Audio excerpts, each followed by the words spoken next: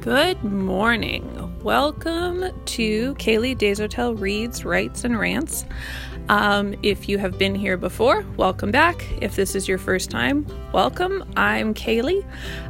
Today I'm super excited about the podcast because I'm doing an interview with someone that I find personally very impressive, and I think you guys will really learn from his wisdom. His name is Dean Duperron. He is a leader in business and entrepreneurship in Vancouver area. If you don't know him, you should. He has been around for 3 decades at least. He's a Chevalier, he's a fellow, he is a Métis leader in the community. He just has so many exciting things. He's started and sold businesses. He has helped other people start businesses. He is a very wise man, a philosopher, if you will. And I'm really excited for you to hear what he has to say. So today's podcast is going to focus on the interview. I'm going to ask him some questions. You are going to learn a lot, and I really hope you enjoy it. So, Dean, if someone's been living under a rock and they don't know who you are, tell us a little bit about who you are. Well, thank you very much, Kaylee, for having me on your show. I've been looking forward to the opportunity to visit with you. Myself, I've enjoyed successes in a few areas. One of which is in education, and basically I have 3 silos that have been kind to me, and when something is kind to you, you sometimes mistakenly assume that you're good at it. I've built an education system that operated in 8 countries around the world. So we ran colleges in the Middle East, the Caribbean, Canada, the United States, the Philippines, Vietnam, South Korea, India, and China, and ran programs all the way from trades all the way to master's degrees. And quite proud of the success of that organization.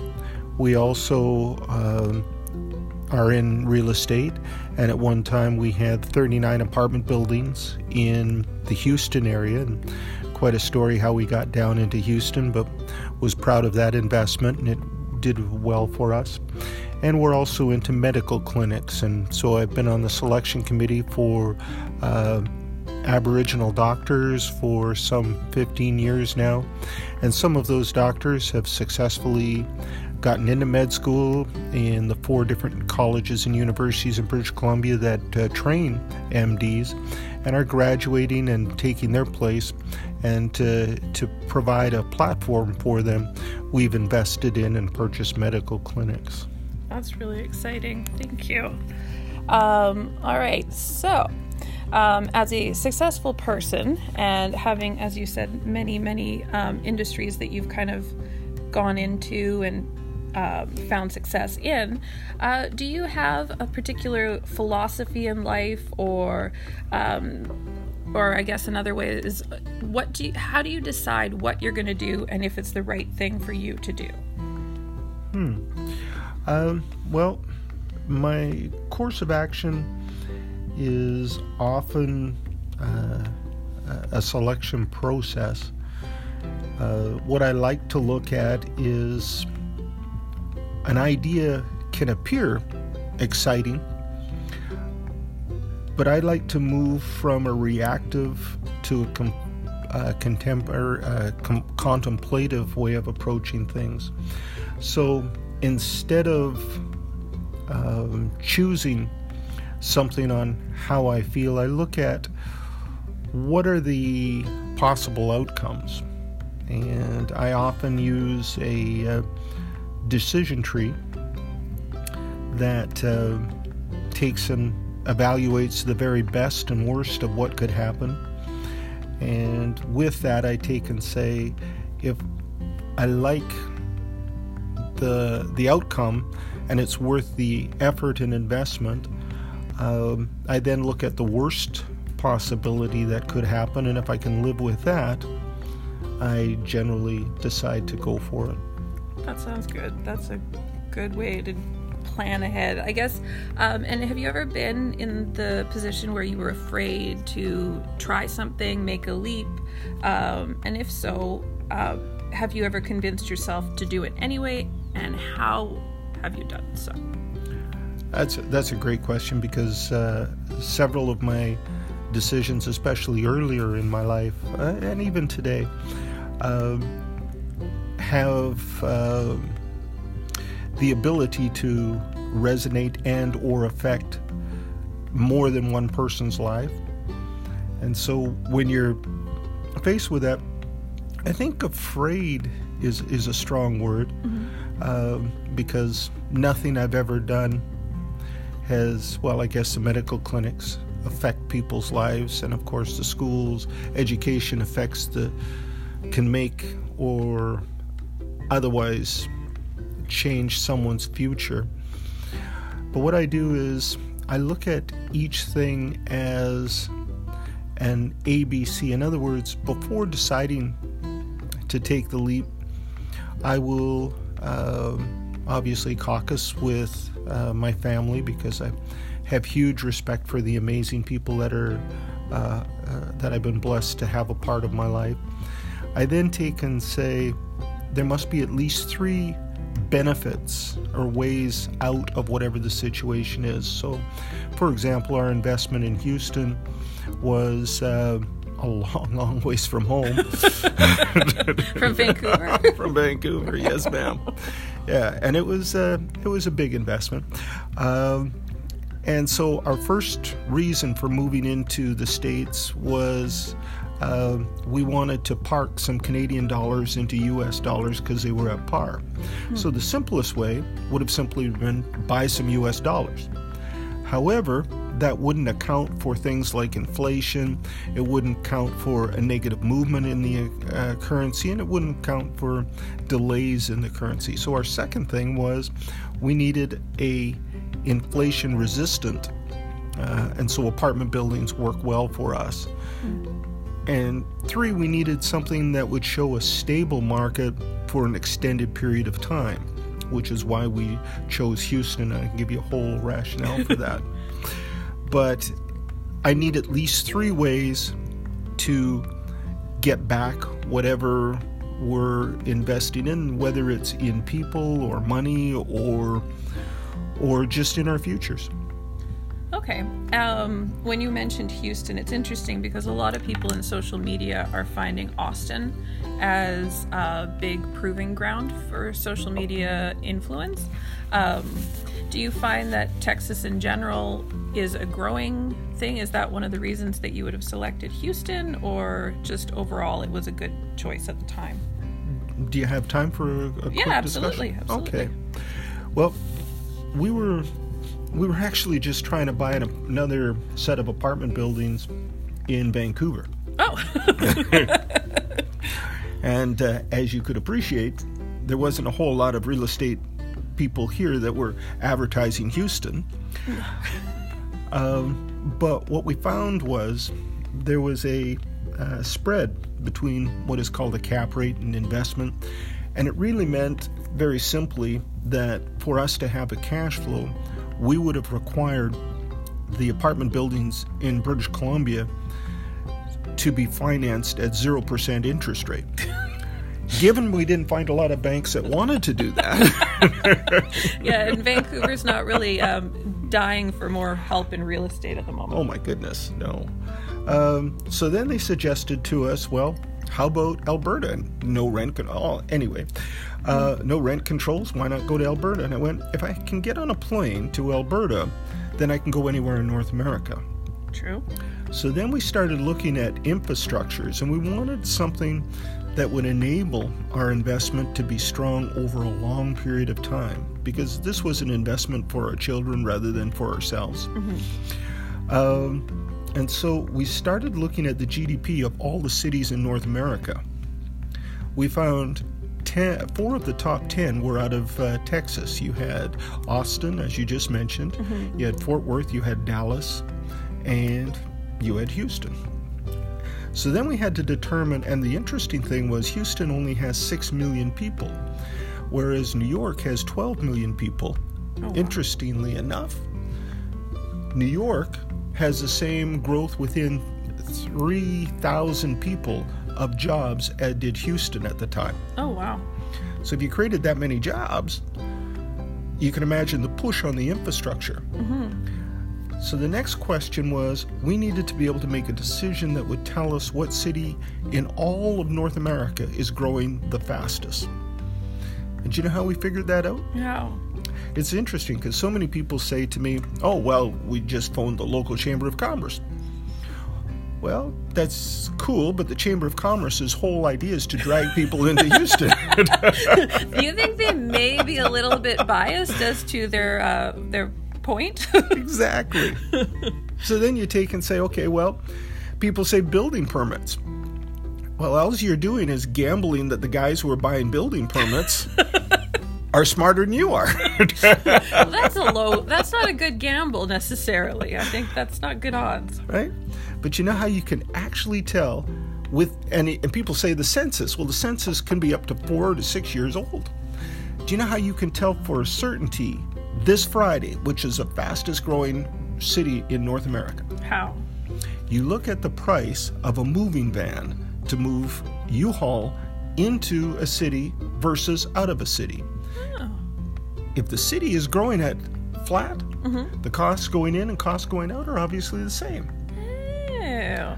If the city is a black hole, which Houston was, they actually were almost paying you to drive the van anywhere else. That is very good wisdom. See, I told you, you're going to learn something if you listen today. Thank you. I appreciate that. Would you say that is the most courageous thing you've ever done? Or what would you say is the most courageous act you've ever done?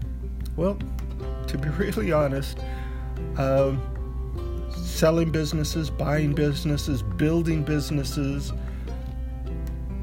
are all a lot of fun. Making decisions as to which applicant to accept into med school, selecting dentists for the University of Sydney and surgeons, all paled in comparison to walking into a room in Douglas College when I was 23 years old and seeing this most beautiful woman surrounded by amazing people and sitting down next to her. Aww. So, and that story, it hopefully has a happy ending? Yes, I managed to convince some of the people that were sitting near her that they needed to sit elsewhere.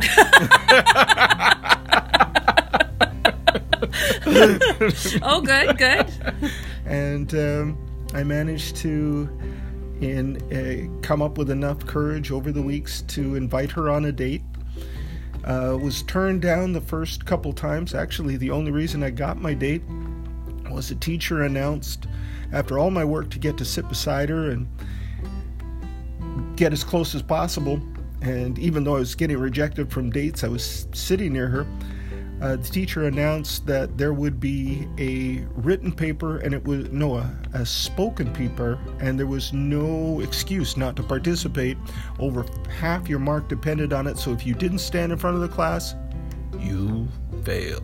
Ooh. And as she's walking out of the room talking to her girlfriend, she goes, "I don't talk in front of people. I'm dropping this course." Aww. My heart sank, and I went over to her and I said, "If I can get the teacher to make this a hand-in written paper, would you go out on one date with me?" And after a hesitation, she said yes. As it turns out, the teacher saw it my way. The same person who convinced all the kids in the class to move. Yeah. And we are now celebrating 40 years of knowing each other. Aw, so it is a good story. Thank you, yes. Yeah. So going kind of off of the idea of courage, do you think that faith, not necessarily religious faith, but a matter of firm believing in yourself or in other things or in outside forces, do you think that has influenced your life choices, whether it's to ask the pretty girl out or to convince people to move? I think Well, I happen to believe there's a greater being, and I know some people don't, and that's their belief. But outside of religion, one of the things that I strongly believe in is a personal will.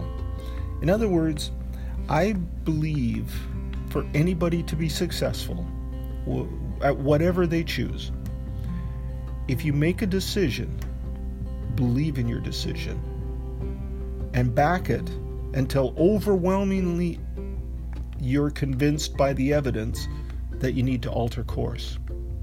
The worst thing that any individual can do is to suffer through indecision or spend the afternoon rethinking the decisions they made in the morning.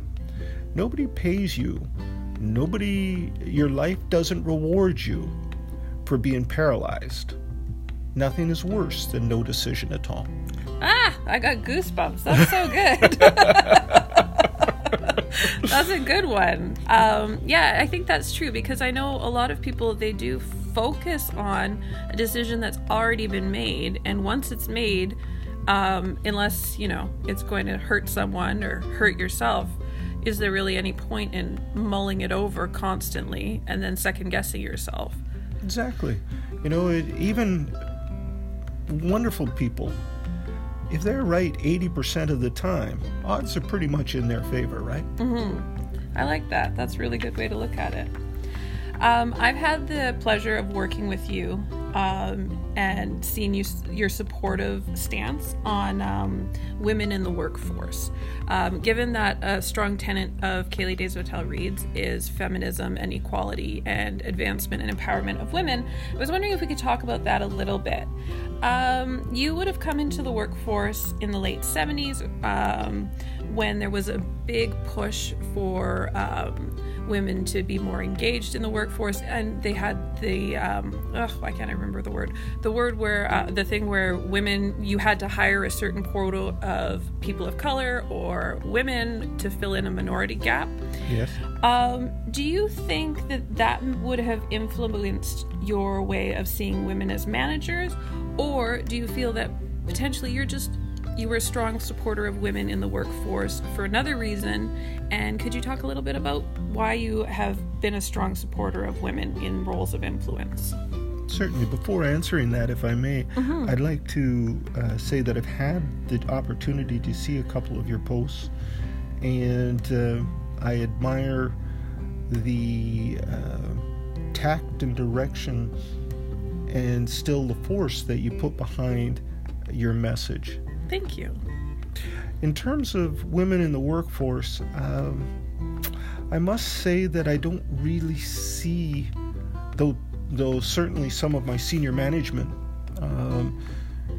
identify women, especially some of the ladies have indicated at various tables they would like and have pushed for more women at a particular table, and I'm certainly supportive of that. But for me, I look at them as a set of skills, and the skill set is very important to me.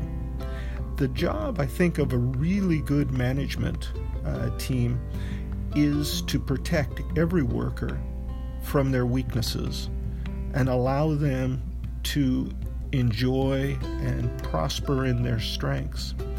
So my focus has always been the right person for the job.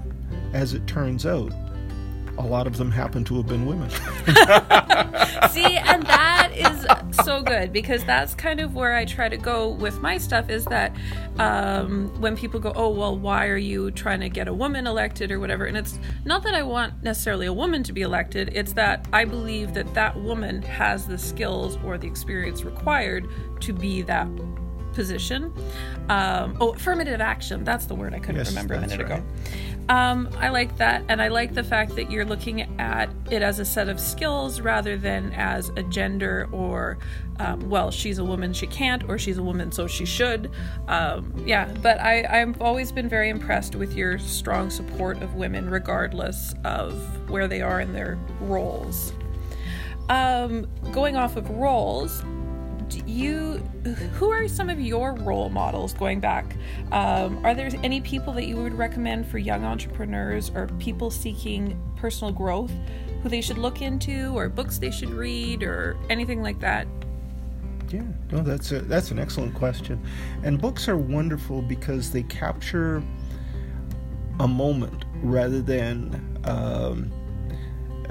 the barrage of tweets and reactivity that perhaps troubles our world just a little bit, or perhaps misguides individuals as they're trying to wade through it. A book is a wonderful, quiet place where you can be with your thoughts. Mm-hmm. I actually have what I consider, and I've recommended over and over again for young executives. Among them, Lee Iacocca. I like autobiographies. I should preface this. I like autobiographies. And one thing about an autobiography is everybody tries to write the book as if they're the hero.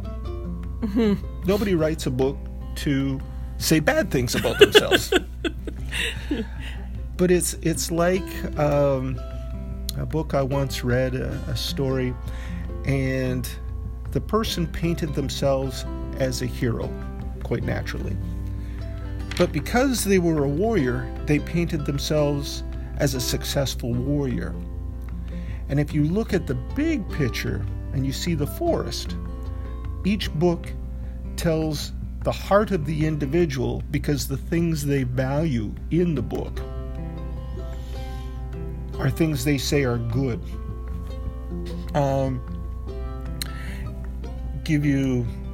But in these books, if you see that forest, you'll also see a lesson. I'll give you an example. Lee Iacocca. He was Ford. He was the guy who invented the minivan. He's the guy who invented the Mustang car. Oh, wow. This is a man who will give you a wonderful sense of history, a wonderful sense of humor, and tell you something about navigating the world of major corporations in the forest of the auto industry. Gandhi. Gandhi is a remarkable read. What you learn from, or I found from Gandhi, was it's how to use juxtaposition to handle people. Give you an example. Here's a thorn in the side of a ruling colony owned by Britain, and his threat was he would kill himself. Now, if there are people that could have looked at that and said, well, it would be very good if you just hurried up. Could you just get on with it, please? Right? One of the other lessons I read in his book, and I'm not sure whether it was Muslim or Sikh, but there was a battle, a war. And they came to Gandhi, and this warrior, let's say Muslim, killed this entire family, and there's this boy. And Gandhi said, you will now take responsibility for the boy. That in itself, a demand, an intrusion, but Gandhi was Gandhi, right? Mm-hmm. But you know the thing that he did that made this so incredibly insightful? What's that? He said the Muslim must raise the boy, but raise him as a Sikh. Oh. So he had to be understanding of the other religion. Isn't that so true? Yes, that's good. This is a man who just destroyed how many people? Because of a religious difference. Right? Oh, that's actually really interesting. Another particular read, and there's only two more if I may. Yeah, absolutely. This is all about books, and so we're all good. All right. You've heard of Maclebania? Yes. Maclebania is misinterpreted as a harsh rule. And another fellow, Sun Tzu, The Art of War, and Maclebania was the prince. Mm-hmm. But both those books are talking about an understanding of large power. Mm-hmm. how armies and nations interact in their bid for power. So if you read it as the trees, you'll read about whether or not, if one country comes to you and uses an army of mercenaries, how you should react to it. But if you read it in terms of the forest, you'll hear how allies are formed and how alliances are destroyed. That's really interesting. I also like, there's a book by Brené Brown that came out about a year ago called Braving the Wilderness. And one thing she does is a parable about seeing the forest for the trees. And I feel like that's really good, because I know when I read The Prince in university, I read it and I was like, why is this guy so mean? But really, you're right. It's more of a manner of how does one person, he calls it gain the love, because it's romantic poetry from the time, gain the love of his followers while still getting control of the army. So in a way, I guess they're kind of like the way back Dale Carnegies of their time. They were absolutely, Kaylee. This is, and you know, if you have the patience for it, the gems in it are a foundation of a career. There's one last book I would recommend, and it'll sound whimsical compared to these others, but The 1 Minute Manager. Okay. It is an easy read. In fact, it only takes minutes to read the book, but it tells you the mechanism or recipe for communicating with people. Oh, that would be handy. I will include, just so everyone knows, I'm going to include these books in the show notes. So when you go to iTunes or Spotify or Stitcher, you'll be able to see the books that Dean is recommending to you in case you are curious about some further reading. Because, as always, we are big on reading around here. Going off of the books and role models that way, how do you feel about mentorship as either a mentor or a mentee? Well, I think they're incredibly valuable. Yeah. People have often asked me, how do I have access to the Rolodex that I do? And so I often say to them, do you know how you ensure a multimillionaire will return your phone call? How? Make someone a multimillionaire. That is a good point. That is a very good point. They're not going to hang up on you if you call them back. That's true. Well, one of the things I know, like, I participate in Lean In and stuff, and we've had women come in, and one thing they say is that they get approached through LinkedIn a lot about people going, hey, can I pick your brain? Hey, can I? And one thing all these women have told me in common is that they hate that term, one, pick your brain, and two, that it's kind of challenging when you get a consistent amount of messages coming through saying, hey, I want to start a business. Can I talk to you about how you started yours? Is there a way that you would recommend to people to approach someone? Like, as you said, the best way to get someone to answer your phone call is to make them a multimillionaire.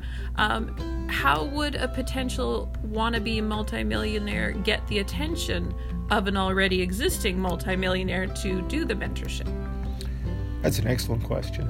And it'll be different for everyone, obviously.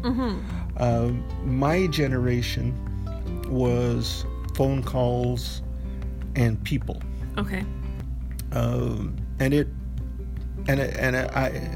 it may not work for other gender, because obviously people want to meet people.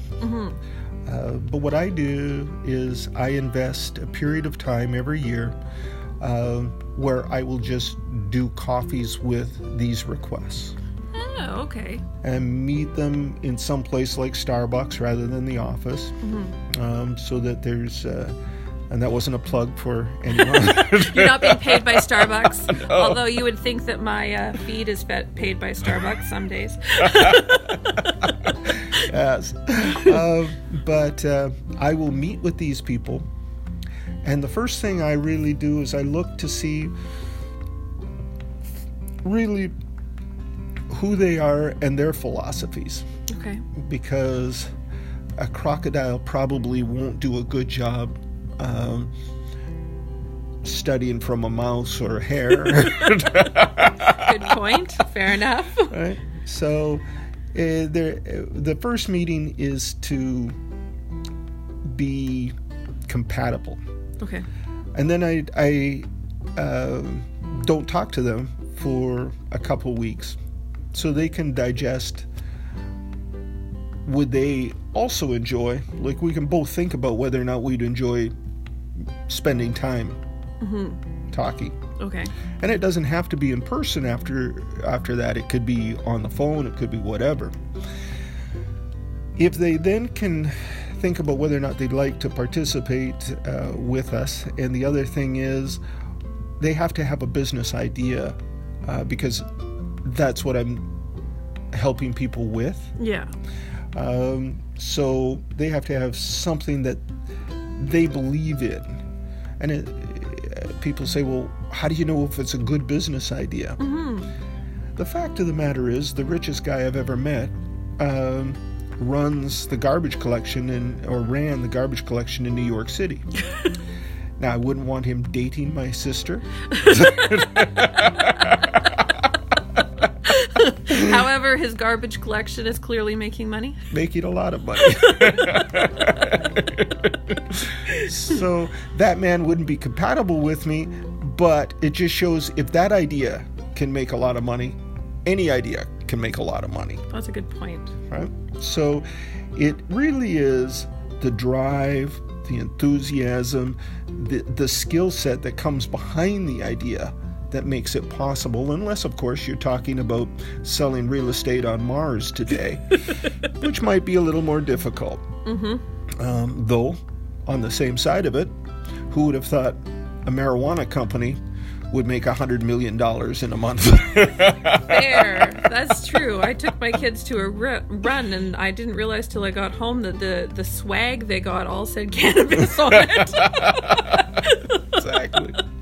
Right. So if the will is there and the interest is there, then the second conversation, and it could move from there to emails or to any other platform, but the second idea is, okay, what's your business idea and whether or not I believe I can coach you with process and that kind of stuff. If that in 2 weeks feels good and I feel like I would like to help that person, I then take and tell them how I would help them, and that may be coaching, it may be future investments, it may be a number of different things. But I ask for something from them as well. Okay. And then I tell them not to talk to me for a second 2 weeks. In that time, I encourage them to talk to all of their support groups, because I don't want to be halfway through a project to find out that they hadn't really committed themselves. Yeah. So I want them to talk to everybody, their family, their friends, everybody who thinks it might be a bad idea. At the end of those 2 weeks, if you come back to me, then we'll start the process of getting to know each other. Okay, that's really good, because that's the thing with young executives. You're interested in how to get a hold of people like this and what the best way to do that would be. When it comes to meeting new people, would you describe yourself as introverted or extroverted? And if either of those, which do you think that affects how you do business or the choices you make towards taking leaps of faith or whatever you decide to do in your life? I like that question. It caused me when you suggested it to kind of pause. Well, I'll share something with you. Okay. I'm an introvert by raising, because I was the son of an abusive father. And in an abused family, you naturally learn to acquiesce to whatever everybody says, in particular the father. And I mistakenly assumed that was diplomacy. But I found myself, as I got into my late teens and early 20s, acquiescing to everybody. So I could be in a room with one person and they would say red, and so I'd say red. I walk into another room and they'd say white, so I'd say white. And then I walk in my nightmare, I'd walk into the room and they're both there and I'd have to choose pink. Both, I like them both. Right? So I mistakenly then gyrated to leadership meant that you were outgoing, and the louder you spoke your thoughts, the better. Mm-hmm. And today, I've come to believe that thoughtful consideration of an idea, less words, and a little more expressive on the face, is a much better way to communicate. I like that. That's really good. Thank you. Okay. What do you think is the most amazing thing you've ever accomplished? Well, I have had the privilege of creating a degree school when it was illegal before I created it.